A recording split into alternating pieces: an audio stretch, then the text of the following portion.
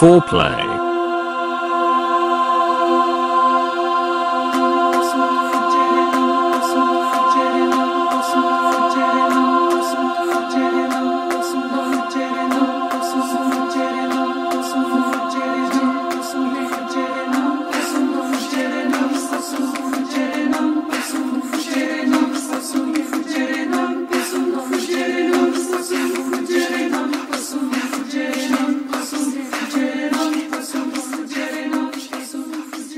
Welcome to the April 2021 Foreplay as presented by the Raw Footage Podcast.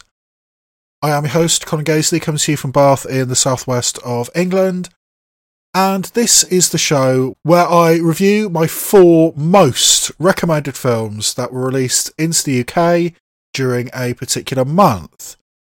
And in this month of April 2021, we have my usual eclectic mix of stuff, some of which you've heard of, some of which you probably haven't, unless you've listened to my shows. We have the Oscar-winning film Promising Young Woman, the enormously fun Sony/Netflix animation The Mitchells vs. the Machines, the Japanese queer drama Ride or Die, and the American indie film Black Bear. And because this is the second opportunity I've had to talk about these films after the general reviews I've already released, I'm going to use this opportunity to do something I've done once in the past and I should have been doing all along. And the second time I talk about a film, I am going to spoil it. So, when I talk about the film Black Bear at the end of this show, I will be going into detail into the full plot of that film, which I didn't do when I talked about it the first time round.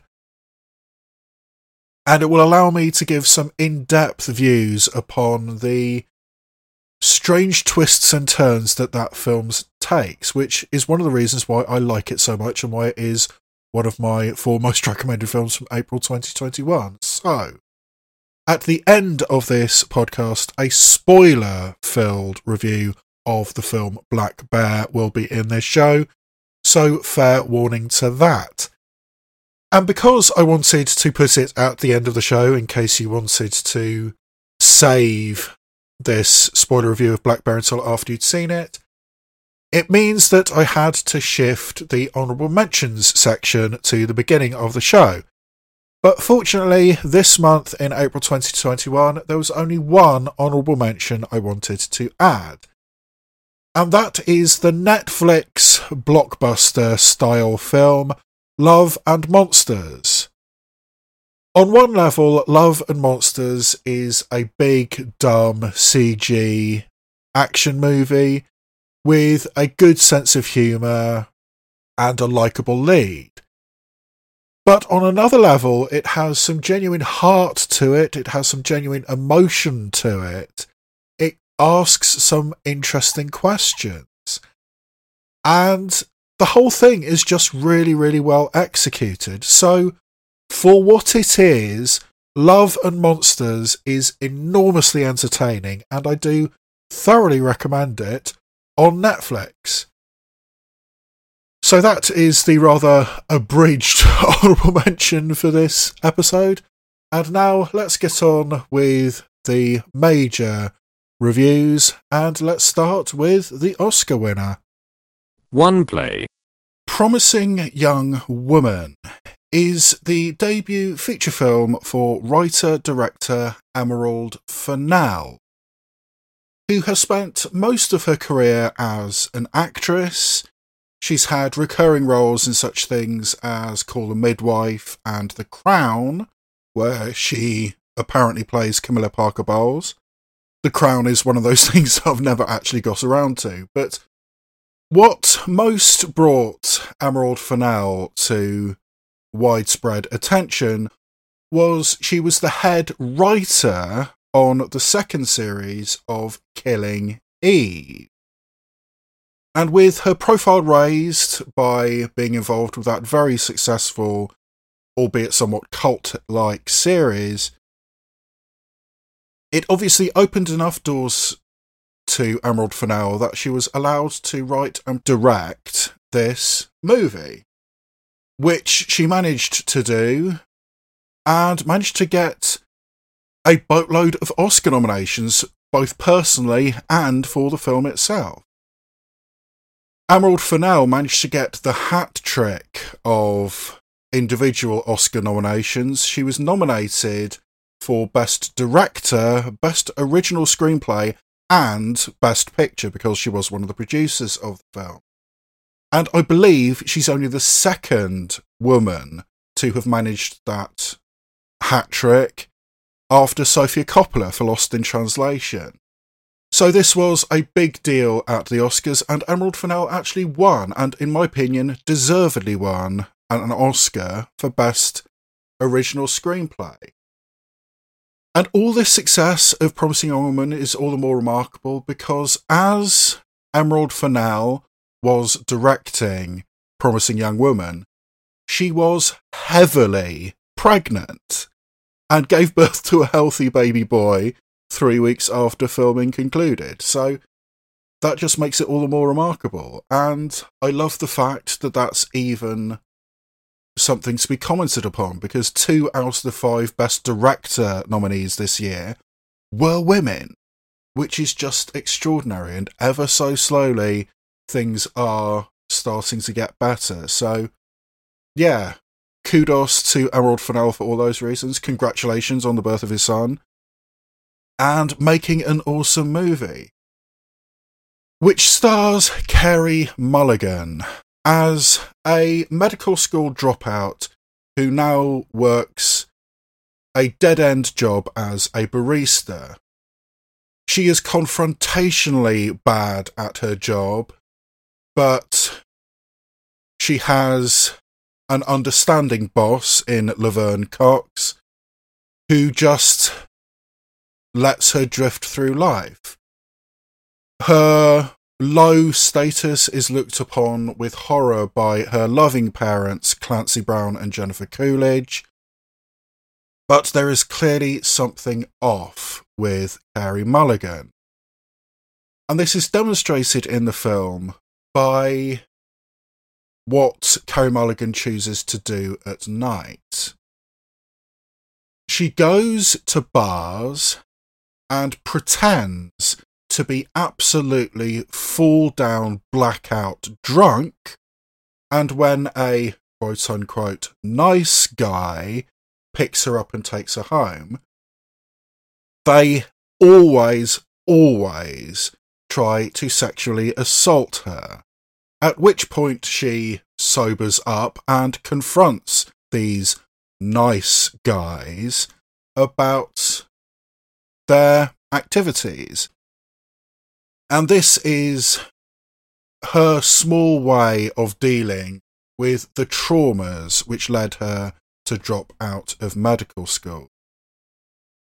But a glimmer of hope comes on the horizon when a man she used to know when she was a medical student, who is now himself a doctor, played by Bo Burnham, starts a relationship with Carey Mulligan, and things look like they're getting better. They're hanging out together. They're essentially moving in together. It's that stage where you're at your boyfriend's house just as much as you're at your own.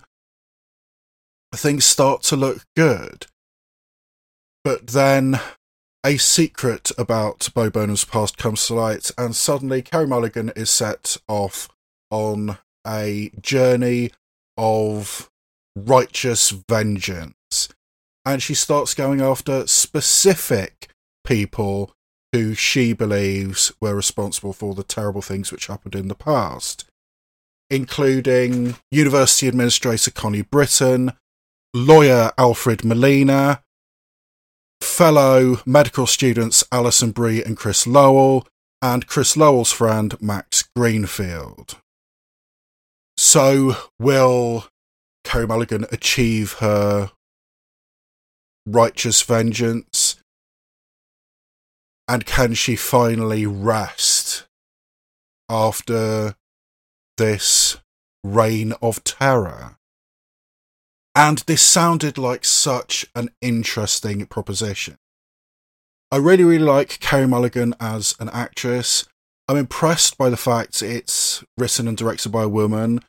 I mean, I watched a few episodes of Killing Eve, and yes, I liked it, but it was one of those things that I didn't like enough to make the effort to continue watching it. But I'm impressed with Killing Eve, and if that's in Emerald Fennell's background, that intrigued me.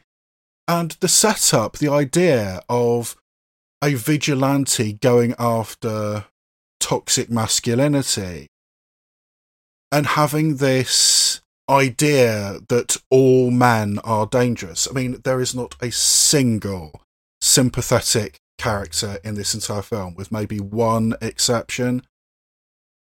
So the fact that Emerald Fennell clearly has such a poor opinion of man, and is not afraid to show how poor an opinion of man she has, did really intrigue me, and I think the whole thing works. I think it definitely deserved all its Oscars, and I definitely think it's one of the best films released so far this year. And I will tell you why I believe this film is, at the very least, one of the best films released in April 2021 in the UK, after the trailer for Promising Young Woman. You know, they put themselves in danger, girls like that. It was a perverted thing to say. You'd think you'd learn by that age, right? I need to lie down. What are you doing? It's okay, hey, you're silent. What are you doing? Hey, I said, what are you doing?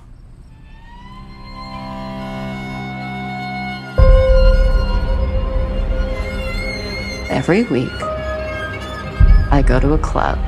I act like I'm too drunk to stand.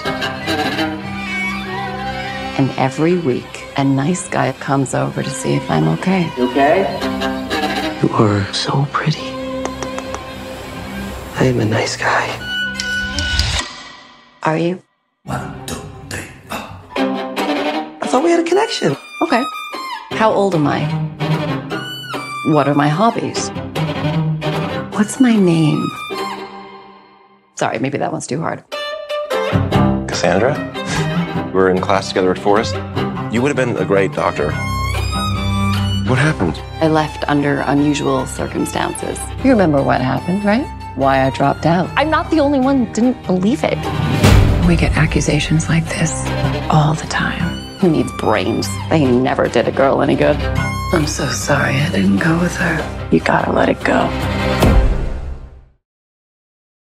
I think that the bitterness that Emerald Fennell clearly feels towards man is what makes this film work so well. Having such a poor and such a consistently poor opinion of masculinity is a really interesting thing to have throughout the entire course of the film. I mean, the film basically opens with these 3 or 4 dude bros at this bar making incredibly misogynistic comments. I mean, they're all in suits, so clearly, drinks after work and let's ogle the women and make very unfair comments about them. And one of them goes up to approach the quote-unquote drunk Carey Mulligan, and the comments just continue. The attitudes that these men have is a very upfront, very blatant way to open the film. And then having that moment of catharsis, the turnaround, where Carey Mulligan instantly sobers up. It's a moment, but then you realise, yes, on the surface that's a victory, but it's not enough. It's never going to be enough, and Carey Mulligan is going to continue doing this. And getting some reasonably big-name actors to appear as these obnoxious men. I mean, recognisable people like Sam Richardson and Adam Brody. And Sam Richardson actually shows up again later in the film in one of the very, very few genuinely laugh-out-loud moments in the entirety of Promising Young Woman, because in a lot of ways this is pretty hard going. But also having Christopher Mintz-Plasse, who seems to me to be perfect casting for this kind of thing, because you look at Christopher Mintz-Plasse and his filmography, and he's always been the weedy, meek, nerdy character. So to put him in this threatening position, or somewhat threatening position, of a predatory man, I thought that was really, really interesting. And having these men's attitudes to Carey Mulligan as this object to be taken advantage of whilst incapacitated, and having little moments which really make you think about all aspects of this. I mean, like, there's a quote-unquote walk of shame that Carey Mulligan has after one of these encounters. You know, early morning, she's still clearly in last night's clothes, and she gets catcalled by a group of construction workers. And the way that Carey Mulligan reacts to being catcalled by these construction workers, you know, just looking directly at them, stopping, looking directly at them with judgment in her eyes, reacting in a way that you absolutely do not expect a woman to react in that situation, having no shame about what she has done and is doing.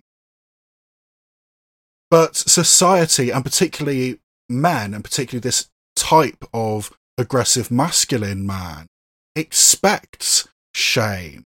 We have been conditioned to expect shame from these kind of situations, and when somebody doesn't have any shame, when somebody doesn't conform to the meek, controlled side of femininity which has been ingrained into society, we don't know how to react to that. And equally, it's interesting examining the women who do conform to those societies. I mean, there's a lengthy scene, a lunch date between Carey Mulligan and Alison Brie, who was one of Carey Mulligan's fellow students at medical school. And the attitude that Alison Brie has is essentially saying, yes, I have been put into a pigeonhole by society and by my husband, but men don't have the imagination to do anything differently, so I may as well just put up with it, because, you know, I have status, I have money, I have comfort. So if I've been put in this pigeonhole, I'm putting myself in this pigeonhole, and I'm liking it. I'm content with my life. I mean, that is Alison Brie's attitude. And when she is confronted by Carey Mulligan and her attitude, which absolutely does not conform to this cookie-cutter place that Alison Brie is, and to some degree Alison Brie has put herself into, seeing that dichotomy, seeing that contrast is really, really fascinating. And this brings me on to what I think is the most audacious part of Promising Young Woman.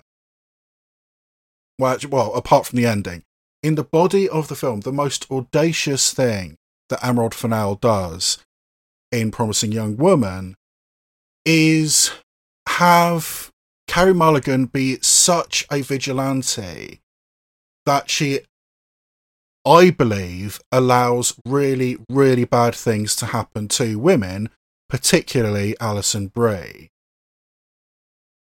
And suddenly you're not so sure whether you should be supporting her vigilante actions. Yes, at a certain point, Carey Mulligan says to Alison Brie, look, nothing happened. But personally speaking, as an audience member, I don't believe her. I think really bad things happened to Alison Brie, and I think Carey Mulligan allowed really bad things to happen to Alison Brie. And suddenly we're not so sure we should be supporting her. The complex grey areas which the majority of this film lives in is also brought on by the end. I mean, this film does not end at all in the places I expected it to be. It's a lot more confrontational, it's a lot darker, and depressingly, it's probably a lot more realistic than I was anticipating for this very brightly coloured, very ostentatiously directed film. I mean, the production design of this film is very, very good. There's lots of religious imagery. I mean, in the little coffee shop where Carey Mulligan works, there's a mirror right behind her which has little wings out to the side of it. So frequently throughout the course of the film, you see Carey Mulligan with little wings behind her because it's on the wall in the back. There's halos which appear here and there as well. I mean, there's a sense of religious, righteous vengeance going on here. And when Carey Mulligan goes home to Jennifer Coolidge, her mother's living room, and side note, Clancy Brown and Jennifer Coolidge, on paper, sounds like a really, really bizarre combination to be Carey Mulligan's parents, but they actually work together. I mean, they are awesome parents. They're a good example of screen parents who are cute together, do work together. So, yeah, that was weird and unexpected. But anyway, Jennifer Coolidge, her idea of interior design basically comes down to one word: pink. There's a couple of scenes set in Jennifer Coolidge's living room, which is just an explosion of pink. And that's not the only sort of bright, primary coloured things that are in this film. The production design, the look, the feel, the tone of this film is very, very ostentatious, very confrontational. But despite that, I did not expect the ending to be quite so confrontational, quite so dark. It doesn't go the places I thought it would, and I really, really like it for that. I mean, Emerald Fennell has such a deft touch, has moments which are humorous, moments occasionally, very occasionally, which are laugh out loud funny, and moments of genuine tragedy and heartbreak. When there's a small scene of exposition where she sits down and specifically says, "I am doing this thing for this reason." I mean, we kind of have worked out, but to hear Carey Mulligan specifically say that, I think was important. And that scene takes place literally framed by a white picket fence, which I thought was very deliberate and very important, particularly for somebody like Emerald Fennell who grew up in Britain, and white picket fences just aren't a thing over here. But yeah, I mean, the production design, the look, the tone of this film is excellent. And I think the relationship between Carey Mulligan and Bo Burnham is also excellent. I mean, I think Bo Burnham is excellent in this. I gave him an honourable mention as a Best Supporting Actor in my Oscar preview show. Didn't quite make my personal list, but I strongly considered him because I think he's very, very good. Because he seems like a genuinely nice guy. I mean, as I said, throughout the entirety of this film, there is one genuinely sympathetic male character. Everybody else is a threat. Everybody else is problematic. Even somebody like Christopher Mintz-Plasse isn't a nice guy, but Bo Burnham seems to be. They have the weirdest and grossest meet cute I've ever seen. But after that gross moment, which apparently Bo Burnham actually did, he actually drank the coffee that Carey Mulligan spat into. But they're good together. They're spending time together. It looks like a healthy, stable relationship. But then this revelation about Bo Burnham's past comes up and all bets are off. Suddenly she's on a trail of bloody vengeance. I mean, when the good place in this relationship is happening, where I think, oh, maybe she has settled down. Do you mean she's not doing this thing of confronting men anymore? She's hanging out with her boyfriend. She's comfortable with her boyfriend. This looks like a good place.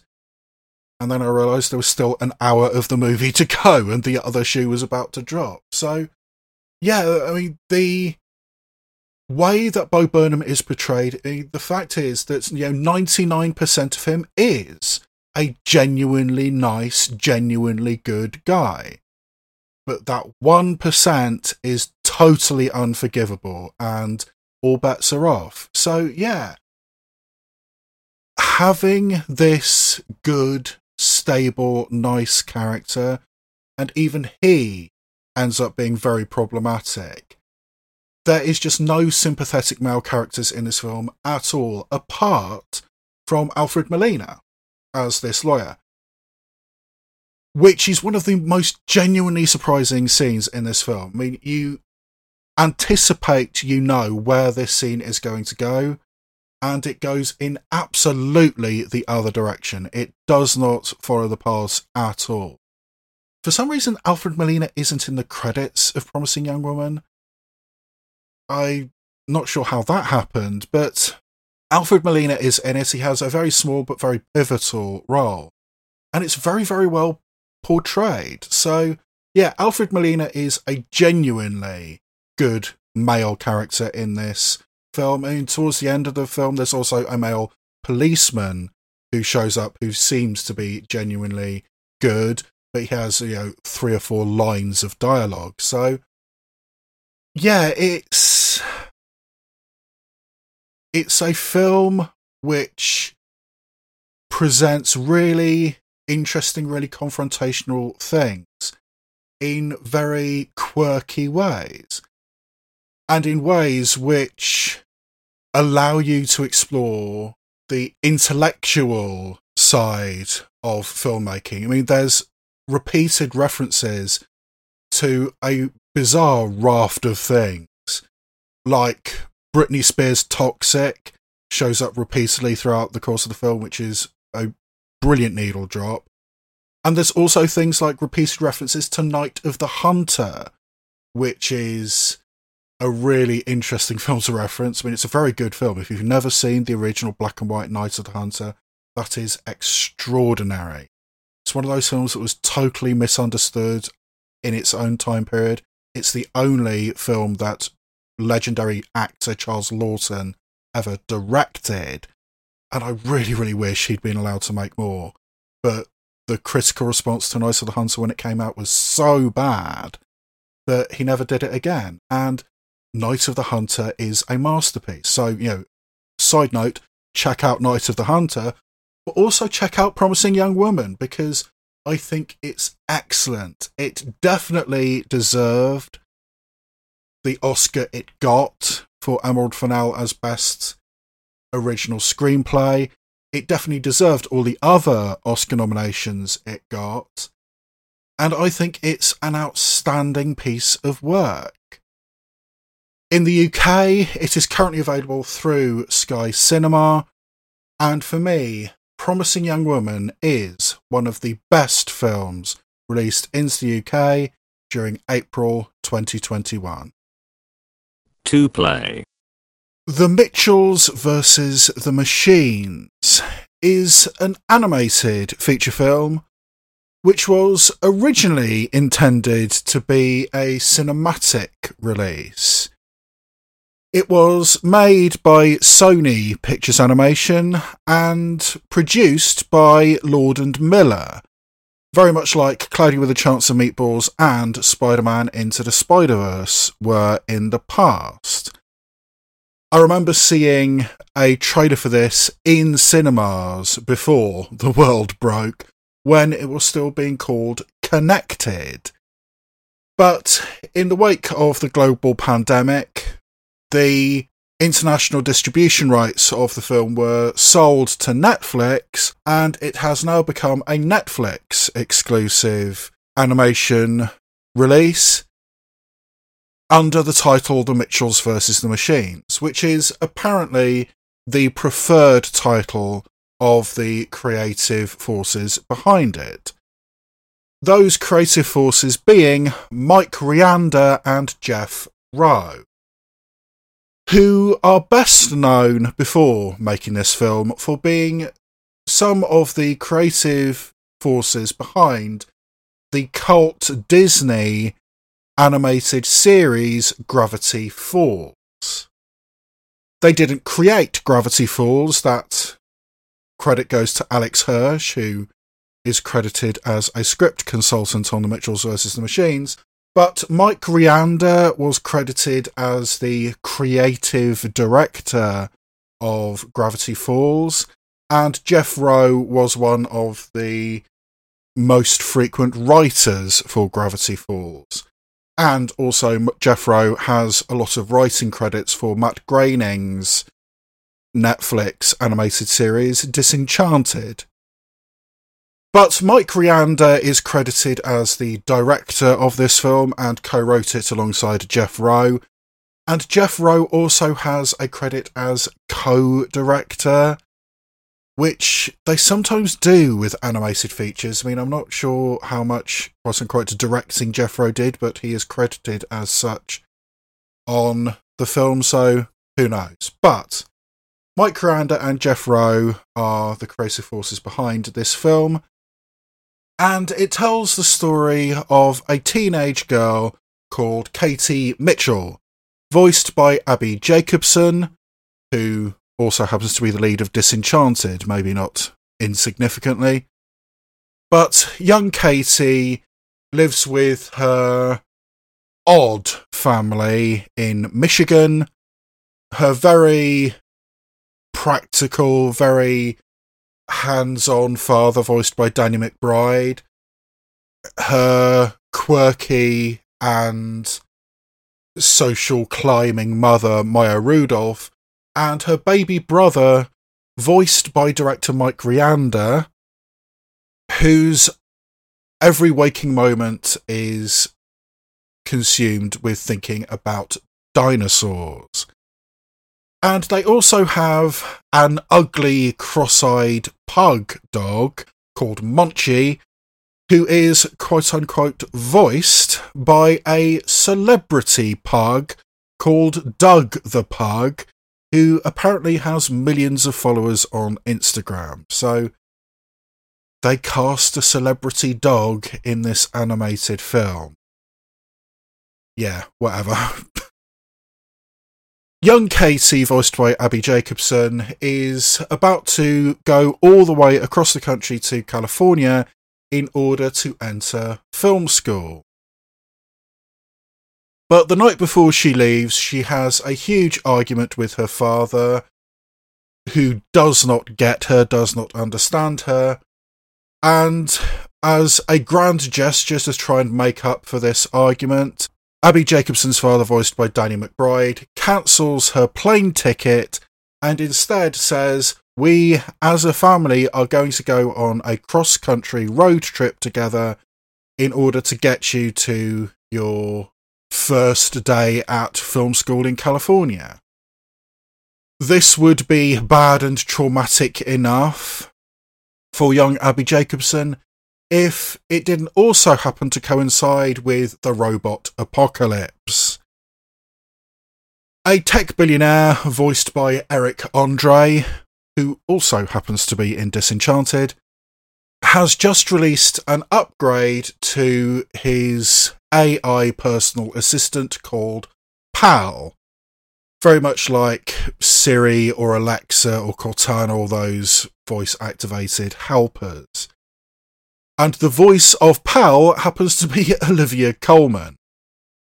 But this AI Pal, upon hearing she is going to be replaced, she is now obsolete, decides to take over the robot army which Eric Andre has unwisely created, and suddenly all humans are being rounded up by these PAL robots with the intention that they will be blasted off into space.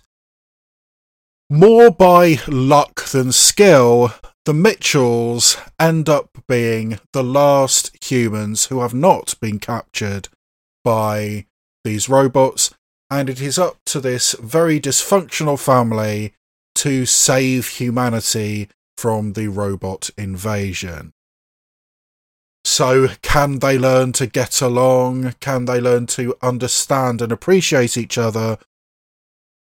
And can they prevent the robot apocalypse before they kill each other?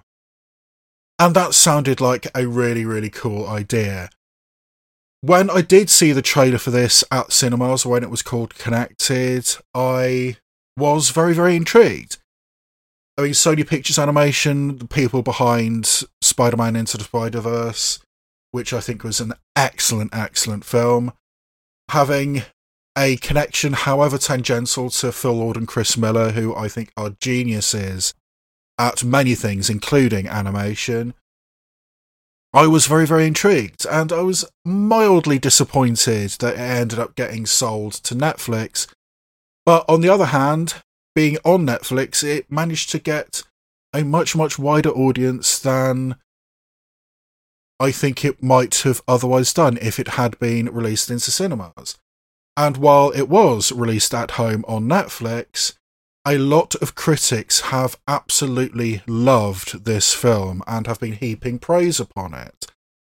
To the extent that I think next year this might actually win the Best Animated Feature at the Oscars. I mean, the Pixar entry this year, Luca, is good, but it's not peak Pixar.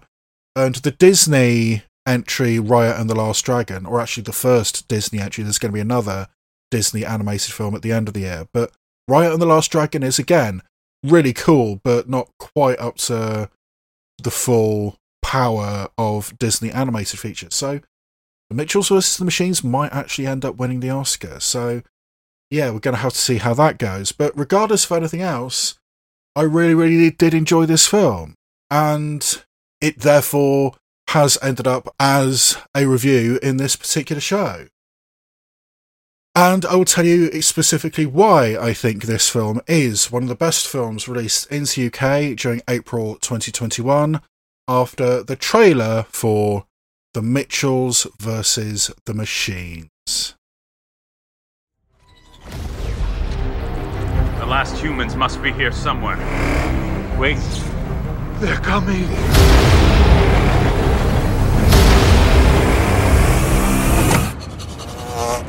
Is that a burnt orange 1993 station wagon? Or is it... Who are these unstoppable warriors? We're the Mitchells, the only people who can save the world.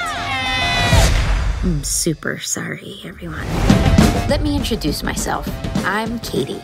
I'm sort of a weirdo. My parents haven't figured me out yet. To be fair, it took me a while to figure myself out. My brother, also weird. Hi, would you like to talk to me about dinosaurs? No. Okay, thank you. And my mom. Katie face cupcakes. All of us, really. How about we put our phones down and we can make 10 seconds of unobstructed family eye contact. Starting now. See, this is good right here. This is natural. Every family has its challenges. We haven't had a good family picture in years because you two are always arguing. For my family, our greatest challenge... probably the robot apocalypse. Attention all robots. Capture every single person on the planet. Yeah! What would a functional family do? Butterfly formation. Yeah! Family first. So we just do that, right? The first thing that I think needs to be said about The Mitchells vs. the Machines is I was laughing consistently throughout the entirety of this film. It's not one of those films where you get a chuckle here and there, you have a moment of slapstick or a moment of humour which gets you every now and again. The hit rate of the laughs was very, very high. The simplest little moments end up being very funny with just a little quirk, a little twist added to them. And it was consistently very, very funny. It's also very thought-provoking. I mean, this confrontational, aggravating relationship between this very, very practical father, voiced by Danny McBride, and this very, very quirky teenage girl, voiced by Abby Jacobson. it's totally believable, totally understandable, and you see each side's point of view and how they just don't understand each other anymore. They don't connect to each other anymore. They've drifted so far apart in the ways their lives have gone, the directions they are going down, that it seems like they're too far apart to actually reconnect. And of course, over the course of this traumatic cross-country road trip with added robot apocalypse, they do find common ground, they do find connection, they do come to understand the other person's point of view. And it's actually rather beautiful seeing them come together like that. And this would be the kind of film, the kind of performance, the kind of protagonist that in previous decades, even as recently as 4 or 5 years ago, probably, the LGBTQ plus whatever you want to call it, the queer community, would have latched onto the character of Katie Mitchell, as voiced by Abby Jacobson, as a coded reference to their experience. This outsider girl who nobody connects to, who has ideas and interests which are so far outside the norm that she doesn't really connect to anybody, she doesn't have any close friends. Even very, very recently, that would be coded as a queer character, and the queer community would have latched onto it. We have now reached the point where it is canon text in the film that this character is gay. There's a line of dialogue towards the end of the film that Maya Rudolph just blurts out. Have you made it official with Grace? Are you officially dating this girl classmate? Maya Rudolph is certainly perfectly okay with this, and the very taciturn monosyllabic Danny McBride seems okay with it as well. So it is text in the course of this film that Katie Mitchell, as voiced by Abby Jacobson, is gay. Albeit in a very rushed, very blink and you'll miss it, blurting, verbal diarrhea that Maya Rudolph comes out because she's so excited to finally have this FaceTime call with her daughter.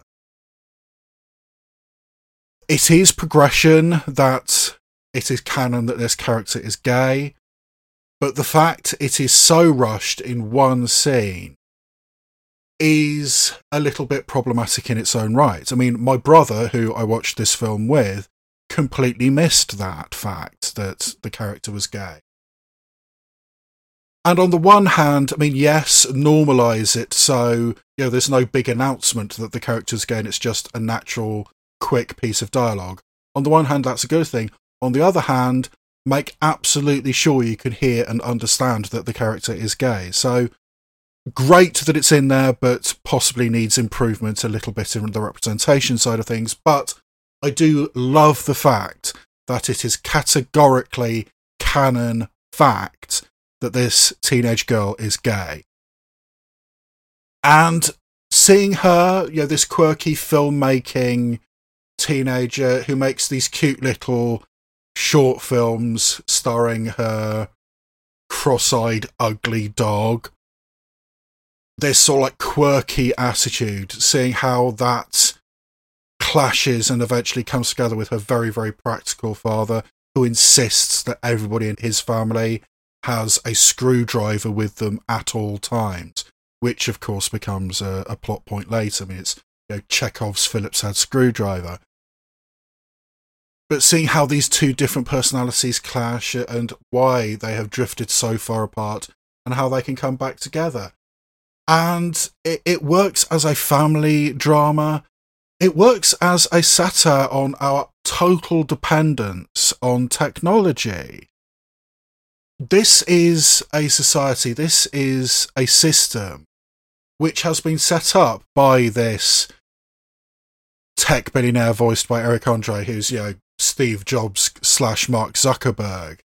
This tech billionaire who has given untold power, untold control over our lives, over to this AI personal assistant, and then is surprised when it fights against obsolescence. There's a line of dialogue which goes something along the lines of, it's almost as if stealing everybody's data and handing it over to an unrestrained AI was a bad idea. So the satire of people's utter dependence on technology, the need to be connected, the need to upgrade, signing away our lives to the things which we carry in our pockets, our phones, and everything that has a microchip in it. Virtually everything that is electronic nowadays has a microchip in it, can be connected to the internet. And there's a scene where they end up in a mall, very Day of the Dead, where the Mitchell family is surrounded by connected AI washing machines and vacuum cleaners and things like that. And also Furbies. I did not realise that Furbies had made a comeback. I mean, have they made a comeback? I mean, they certainly have in this film. And it strikes me that it never really occurred to me until I watched this film just how fucking creepy Furbies are, and have always been. And there's a gigantic stories high Furby. And as Abby Jacobson says in the film, why would you make that? But having this gigantic Furby and swarms of Furbies who want to kill you, that's actually a rather creepy scene. And yeah, our utter dependence on technology, the way we have signed away our lives and our privacy to these tech billionaires. There's a very telling moment where one way that these robots capture humans in order to take them away and then eventually blast them off into space is put up a sign saying, free Wi-Fi here. And because all the other Wi-Fi has been cut off, everybody swarms and puts themselves in this prison of technology because they need Wi-Fi. The satire, the comment made about everybody's utter dependence on technology is a valid and an interesting thing. So there's satire of technology, there's comment made about strained family dynamics, particularly when one of the people in the dynamic is queer. There's actually some pretty well choreographed fight scenes towards the end when they eventually fight back against these robot assassins and try and rescue humanity. And it's thrilling, exciting, it's adventurous. And it's also been really well animated. Quite apart from anything else, the visual style, the visual language of this film is exceptionally well done. In common with Spider-Man Into the Spider-Verse, you could almost call The Mitchells vs. the Machines a mixed media experience.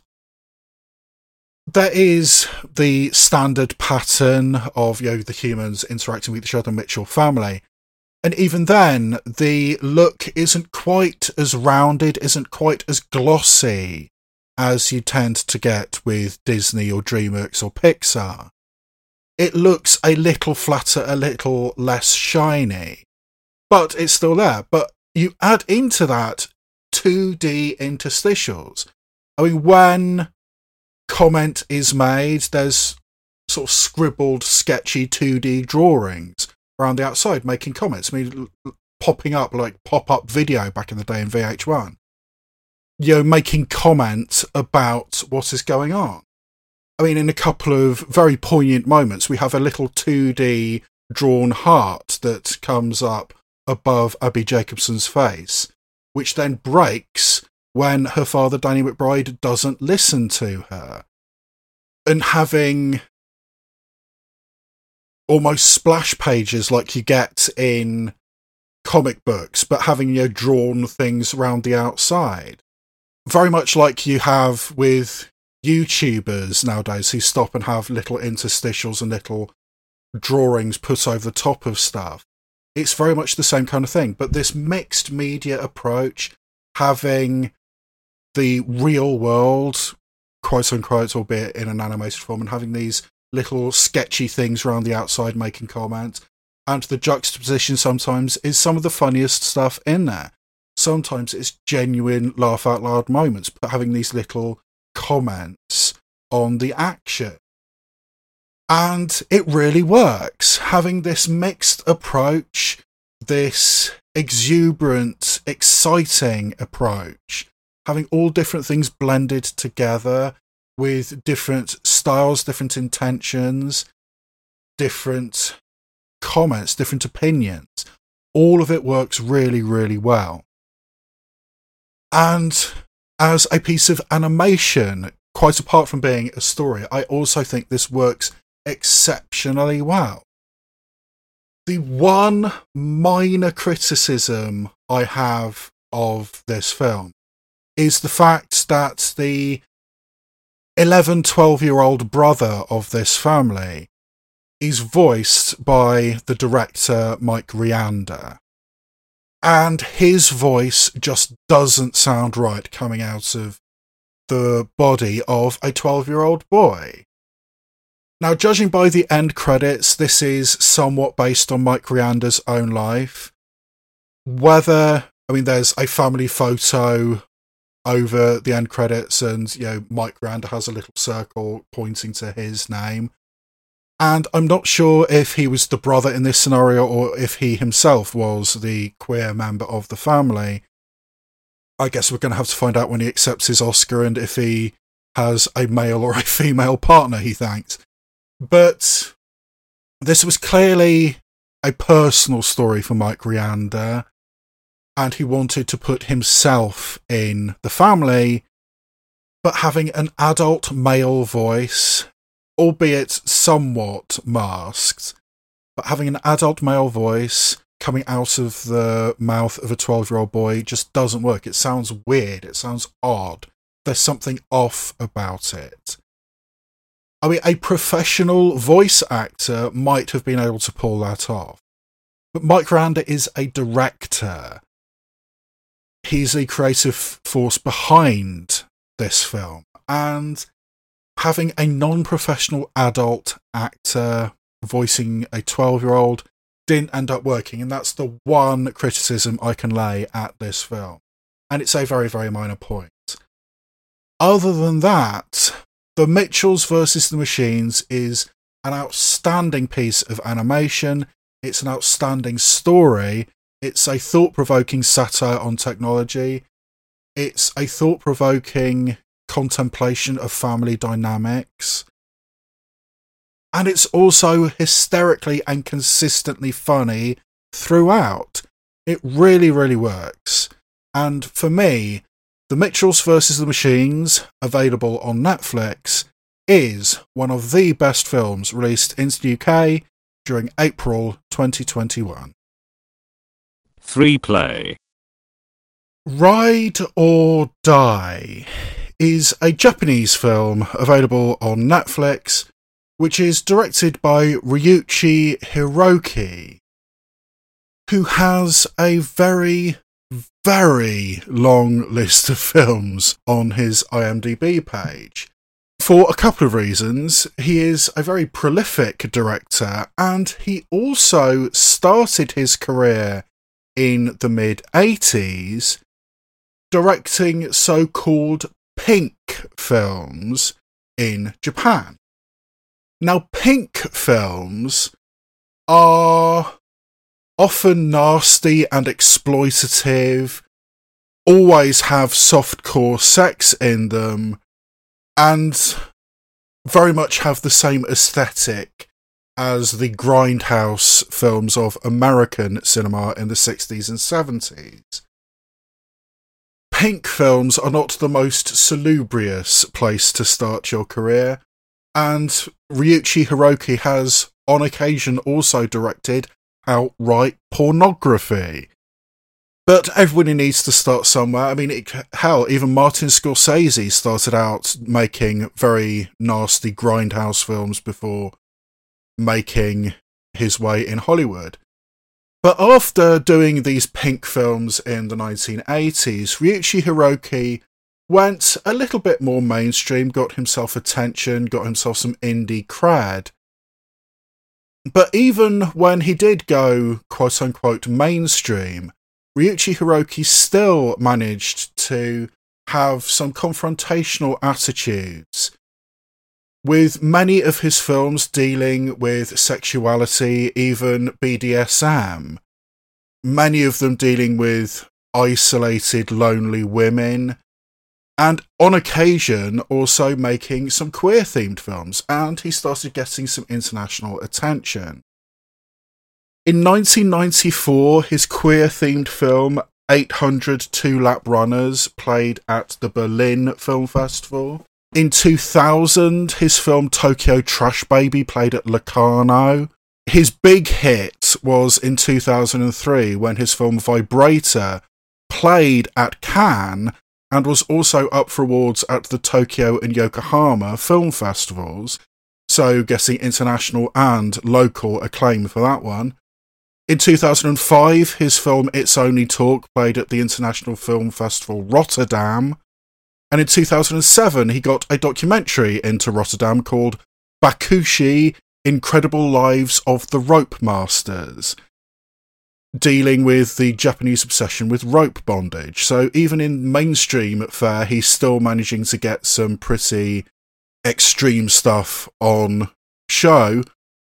And that was continued with his next international success in 2014, Kabukicho Love Hotel, which played at Toronto. But possibly the crowning achievement of his career up until this point, probably at least personally, is in 2017, he actually got a Japanese Academy Award nomination for Best Director for the film The Miracles of the Nomiya General Store. So, despite having a background in pink movies, and despite often approaching very confrontational subject matters, Ryuichi Hiroki does have credibility both in the international art house community and, to some degree, in the local Japanese film community. But despite that, apparently he had a very hard time getting this latest film off the ground, because it is a queer-themed film. It's based on a manga by Ching Nakamura called Ultramarine, about a lesbian relationship, or are they lesbians? That's part of the question. But Ryuichi Hiroki apparently had a very hard time getting this film financed until Netflix stepped in and said, yeah, we'll do that. So now we have this queer-themed film from Japan on Netflix. And that is still something of a rarity in Japanese culture and Japanese society. In many ways, Japan is, a first world country, titan of industry, long life expectancy, high GDP, all that kind of stuff. But its attitudes towards sex, and particularly towards queer sex, is still very, very problematic. I mean, over recent years, I've watched a couple of documentaries about Japan, which were really eye-opening and really horrifying. There was one called Japan's Secret Shame, which dealt with a woman who tried to accuse a famous television journalist of rape, and the hoops that woman had to go through, the backlash she suffered, the crushing of any opportunity she had to speak out by Japanese culture and society. It was horrifying to see. And when it comes to queer representation, there was another documentary recently called Of Love and Law, which dealt with a gay couple who also happen to be lawyers. And they are the first openly gay law firm in Japan.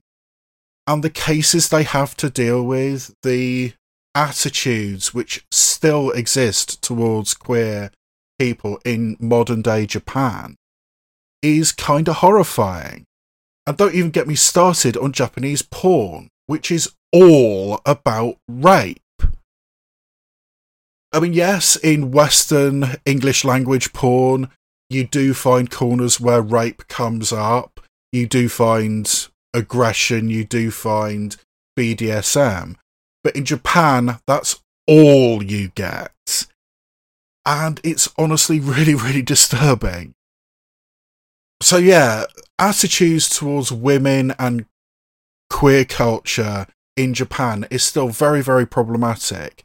And yet, Ryuichi Hiroki, throughout his career, has tried to approach these uncomfortable subjects. And he did manage to get this film, this lesbian film, made. And he actually managed to make a decent film. We are following a young lesbian woman, played by Kiko Mitsuhara, who is in a stable same-sex relationship. But out of the blue, she gets a phone call from her childhood friend, Honami Sato, the girl she had a massive crush on when she was at school. And in the 10 years or so since, they've drifted apart, but out of the blue she gets this phone call and instantly drops everything, including her live-in girlfriend's birthday, in order to rush to her childhood crush and see what's wrong. And when Kiko Mitsuhara gets there, she realises that her childhood friend Honami Sato is in a very abusive marriage, and in order to rescue Honami Sato from this terrible situation, she offers to kill Honami Sato's husband, which she then proceeds to do in a very violent, very bloody way. And suddenly, in the wake of Honami Sato's husband's death, these two women go on the run together, with gay Kiko Mitsuhara having killed her straight crush's Honami Sato's husband. So where will the relationship between these two women go? And apparently one of the major problems that Ryuichi Hiroki had when he putting this film together was finding actresses who were willing to portray lesbian characters and get naked on screen, which does eventually happen. And a good way around that is casting Kiko Mitsuhara, who, yes, she does have some background as an actress in big, dumb action movies in Japan, but primarily she's a model who also happens to be half American and has openly talked in the past about dating women. So, yeah, that's a good way of getting around Japanese cultural and societal norms. Just cast an openly bi American. And then Honami Sato only has a few TV series in her background, many of which seem to have sexual themes as well. So finding women willing to do this and finding a company willing to distribute it, that's when Netflix steps in. And we have this film Ride or Die available on Netflix. And I think it's very, very good.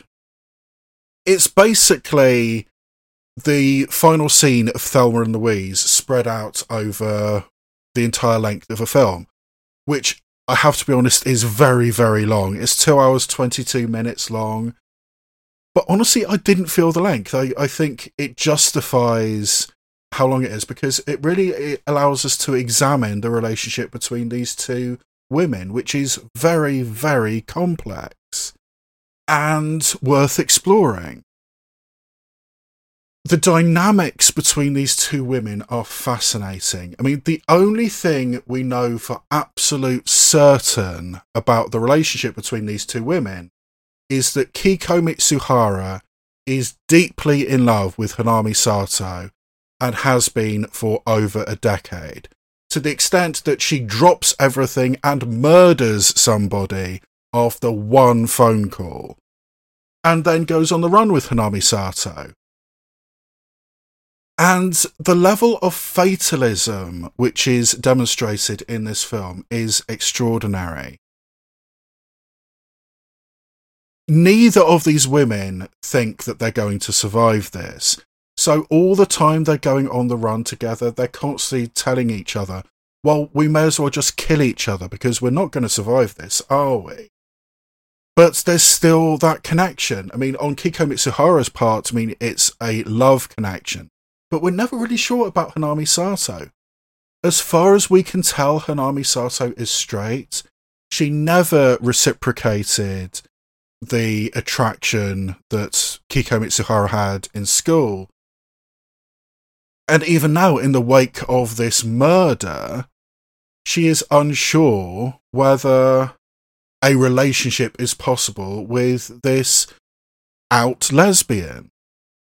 There's so much possible manipulation and coercion and deception. How much is true, how much isn't? I mean, is there a level of quid pro quo about this?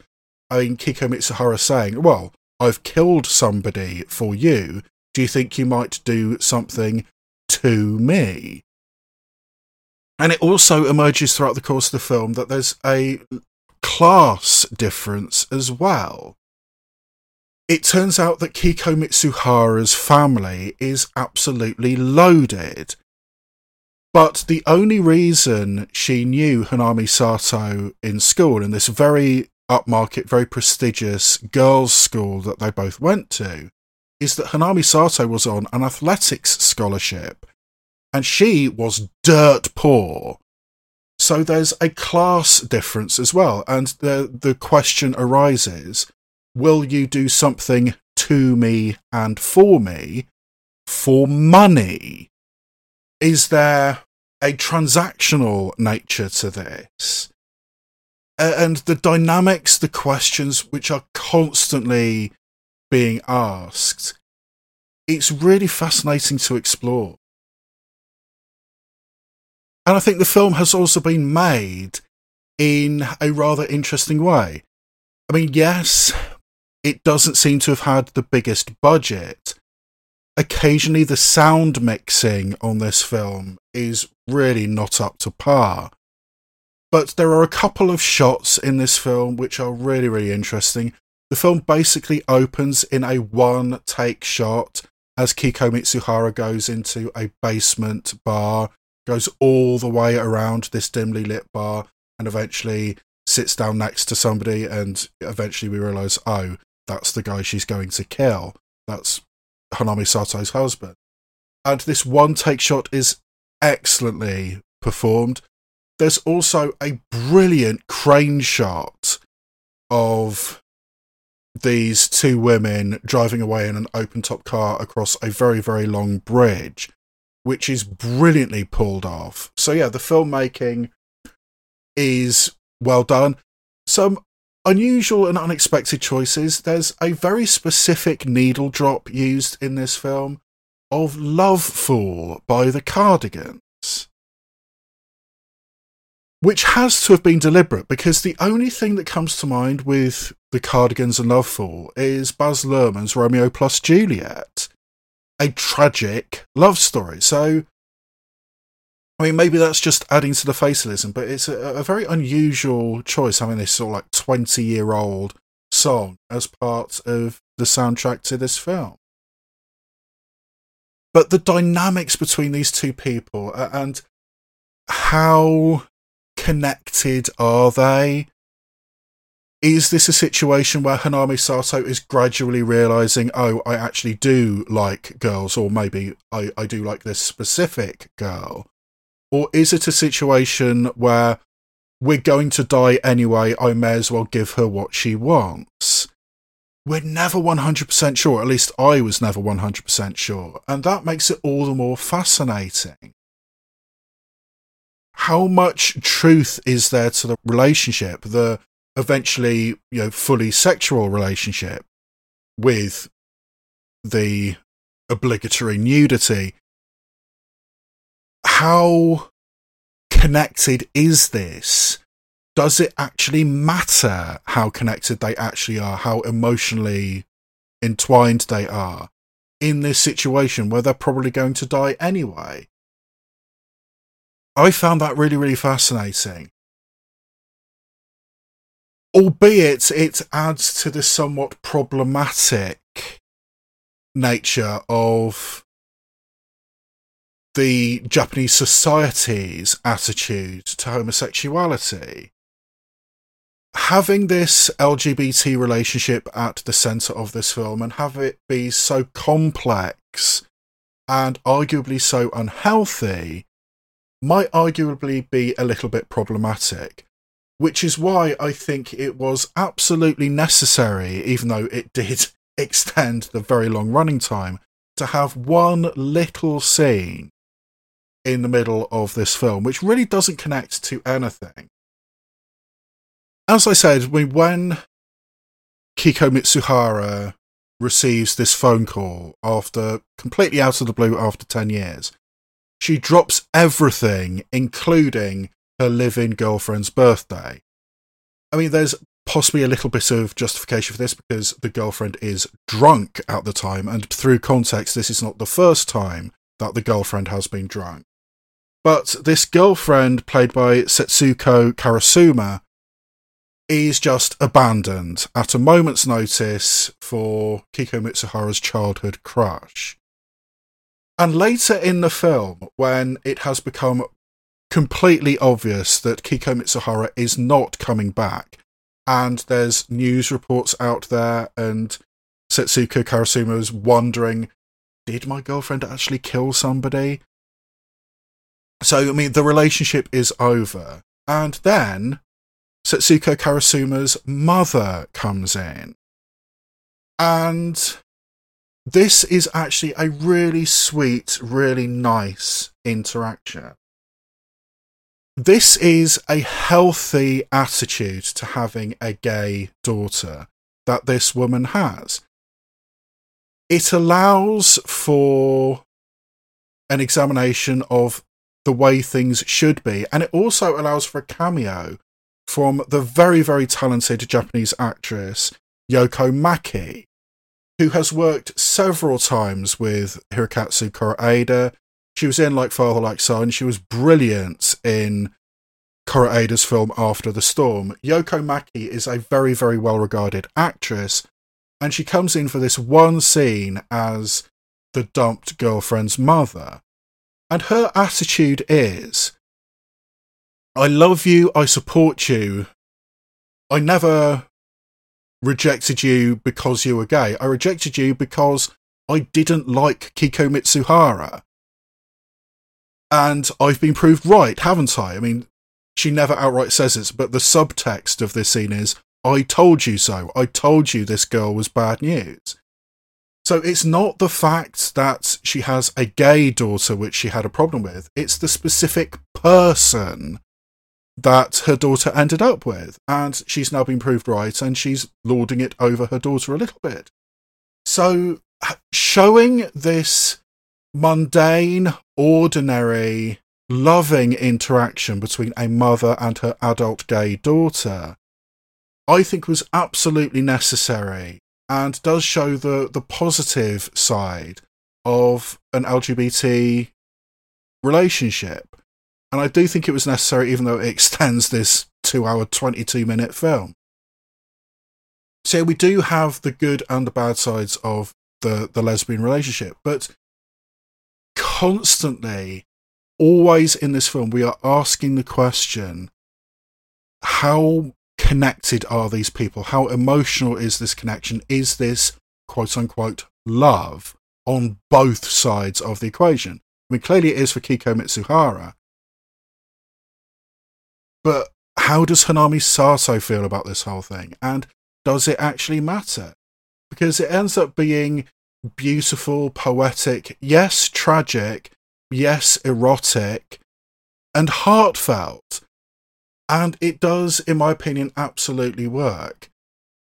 The film is very long, it is occasionally very hard going, but as far as I'm concerned, ride or die the Japanese film on Netflix, is one of the best films released into the UK during April 2021.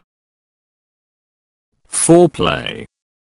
Black Bear is written and directed by Lawrence Michael Levine, who is an independent filmmaker in New York of some repute.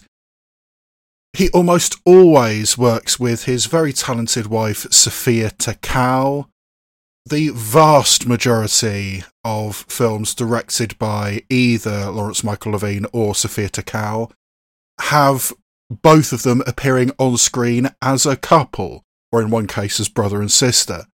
But they're almost always working together, they're almost always acting together. They've also appeared as a couple in other independent filmmakers' work. I mean, they've worked with Joe Swanberg a couple of times, and that whole mumblecore scene.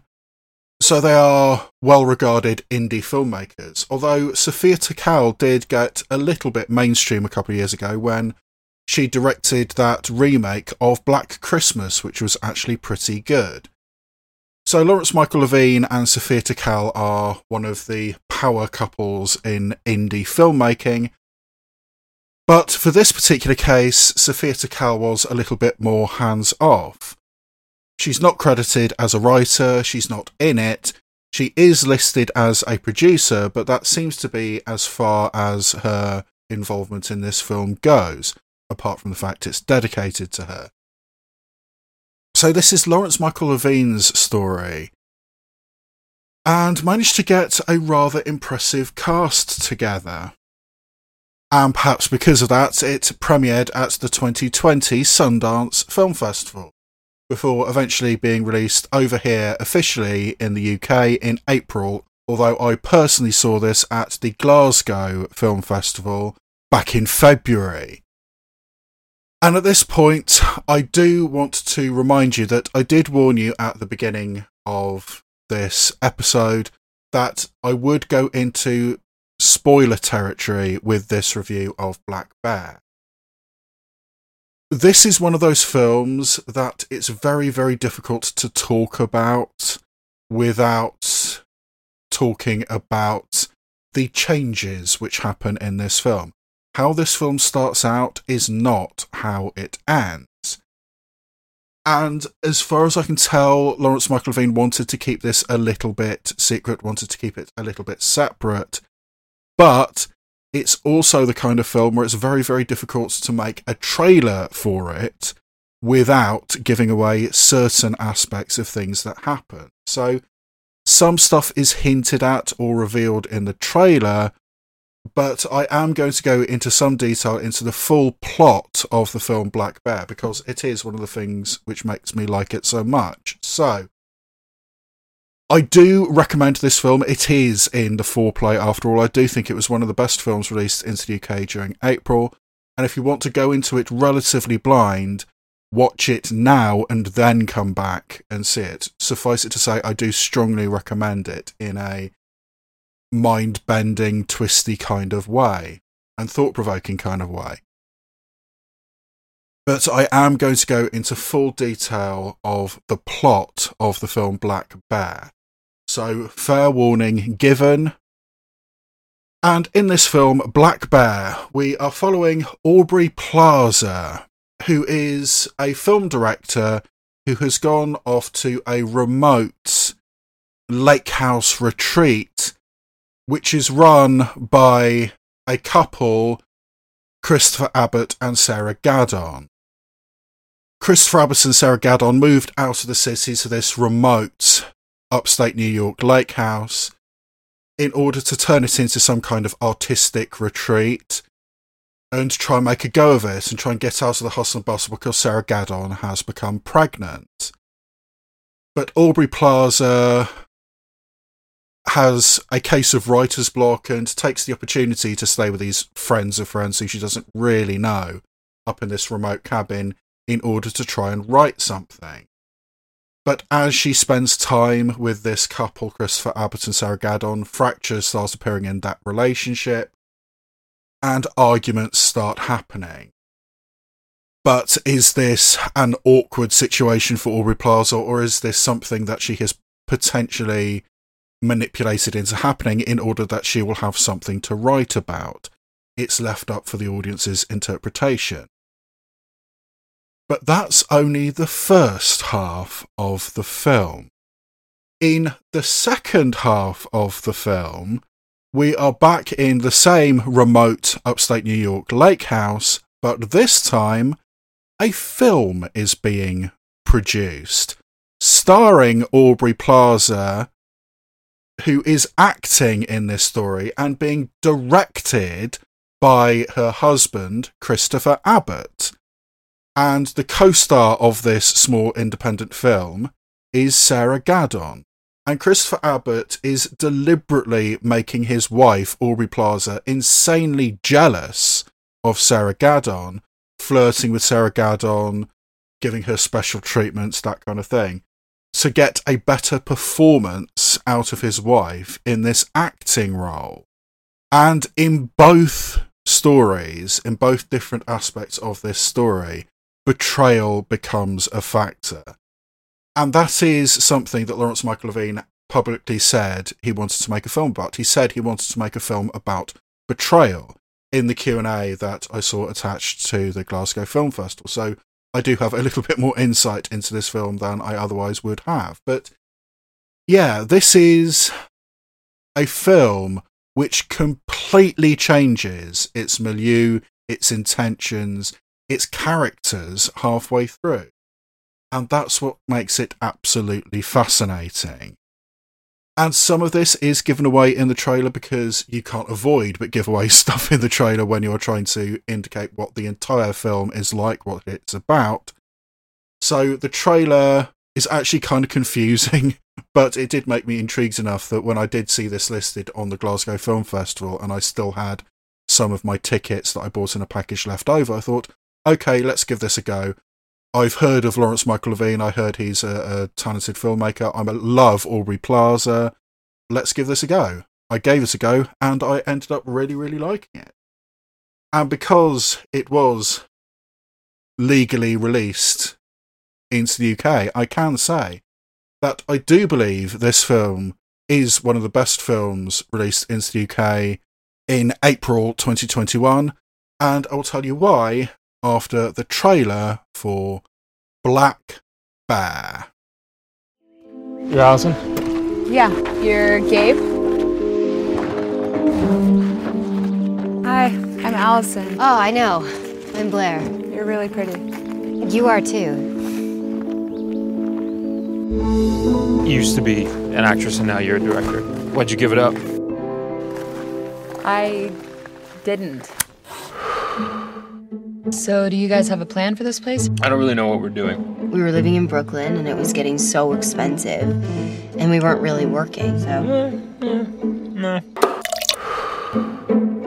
I figured if I never learned how to cook, then I would never become a housewife. You're really hard to read. Yeah, you know what? I get that all the time. Do you find it weird acting in your own films? I actually find it kind of humiliating. Roll sound. Mark. Okay, whenever you're ready. Action. You don't think she knows what I'm up to? She's oversimplifying a lot. It's just so rare to pick a real artist's brain. How can you make something if you don't have anything to say? I have something to say. I just think the movie is the only way to say it.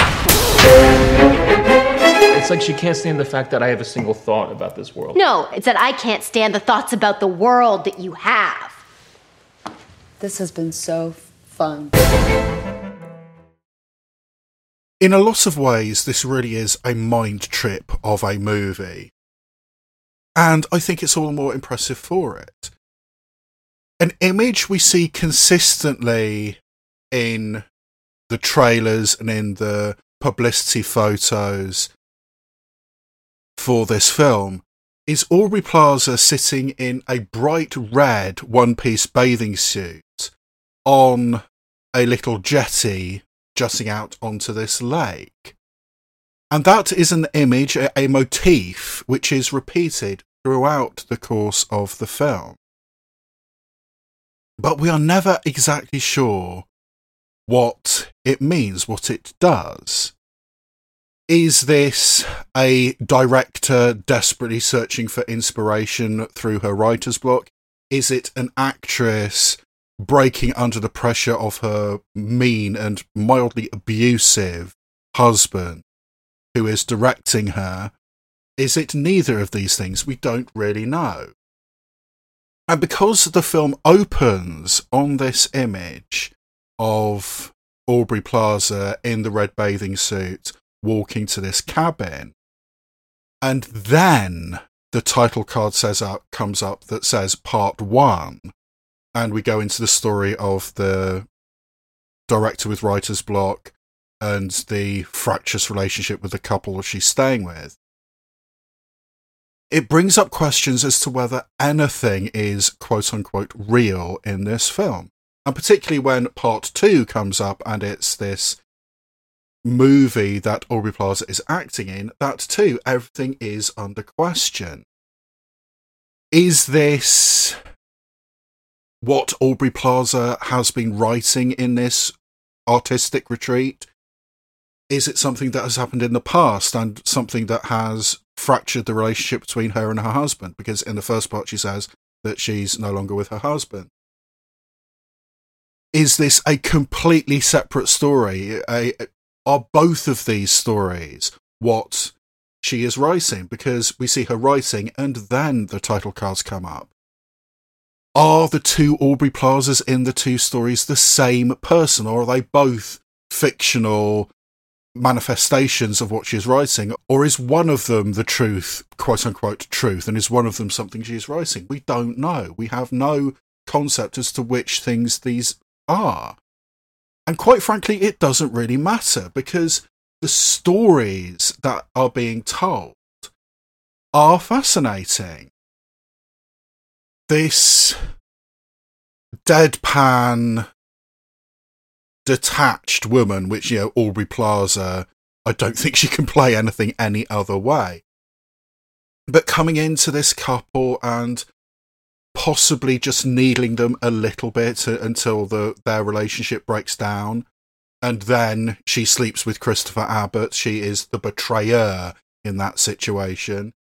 And in the second section, having Aubrey Plaza be the actress making this independent film with the emotionally abusive impact of her director husband, who is openly flirting with Sarah Gadon, the co-star. And eventually Sarah Gadon and Christopher Abbott sleep in that one. So in that case, Aubrey Plaza is the betrayed. And that's what Lawrence Michael Levine set out to do. He wanted to make a film about betrayal, in which one character in one situation would be the betrayed, and in one situation would be the betrayer. And that's kind of what he did, but I think there's so much more going on here. The ideas about the veracity of everything we are seeing is all of this in Aubrey Plaza's mind, is some of it in Aubrey Plaza's mind. Do we know? Do we care? Does it matter? And I don't think it does, because it ends up being really, really fascinating. The first half has some really deep philosophical questions about the pursuit of art, about pragmatism compared to the artistic temperament. I mean, Christopher Abbott somewhat resents being dragged by his pregnant partner up into the middle of nowhere. I mean, I was a musician in New York, damn it. I was an artist. Yeah, but your last royalty check was 53 cents. But yes, I was a musician. I was making it in New York, and now he's in the middle of nowhere with his pregnant partner. And the conversations that get had about the pursuit of art, particularly the pursuit of art for women, and how difficult it is to get noticed, to get accepted as a woman in the arts. There's a lot of stuff going on there, and there's discussions being had about traditional roles for women, and Christopher Abbott starts spouting some rather, stuff which can be seen as being rather misogynistic, basically implying that women should stay in the home, despite the fact he's an artist, she's an artist, they're setting up this artistic retreat, and yet he's got these views. Or does he? I mean, are we supposed to take these views literally, or is he just needling the women in the room? Is he just provoking a reaction? Does he genuinely believe this, or is he just being the devil's advocate? You're never entirely sure. So yeah, on one level, this is rich white people sitting around talking to each other. But it is still fascinating. And yes, for some people, I think that will be kind of insufferable. But the philosophical questions which get raised are actually really, really fascinating. And then the second section of the film, the behind-the-scenes shooting of a film, that in its own way is also very, very interesting. And again, we have slightly misogynistic attitudes being presented. With this quote-unquote genius male director deliberately psychologically torturing his star/wife in order to try and get a better performance out of her. I mean, he openly says to Sarah Gadon, you know, she knows what I'm doing, she knows that I'm going to push her, that I'm going to get the best performance possible out of her. And yeah, but you're really taking it too far. I mean, she is genuinely suffering to the extent that the rest of the crew are very, very awkward around this relationship. They see Aubrey Plaza's in the middle of a full-on breakdown right now. She is completely drunk on set. She is not listening to her husband/director. She is suggesting changes to the script, saying, you know, you shouldn't start this particular scene on a question. It's better if you do it the other way around. And I can't help thinking that that was a direct quote from Sophia Takal to Lawrence Michael Levine as he was writing this script. But anyway, she's a mess, and people can see she's a mess, and people can see that this artist is psychologically scarring his star/wife for the sake of this shitty little independent film. And it's awkward, it's uncomfortable. The ways that men have for years got away with this kind of behaviour. I mean, some of the stories about Alfred Hitchcock are quite hair-raising. And other people like Bernardo Bertolucci, that kind of thing. So, yeah, the male artist, the male director, torturing, particularly women, for the sake of the film, is a long-standing tradition. And examining that and putting it in stark focus and making it so awkward and so uncomfortable, there is some value to that. And eventually, you know, taking it too far, I mean, whether he initially intended to or not, he does end up sleeping with Sarah Gadon, which is observed by Aubrey Plaza in scenes which mirror each other from the two separate stories. I mean, in the first half, we have Christopher Abbott in this little boathouse with Aubrey Plaza after having a midnight dip in the lake.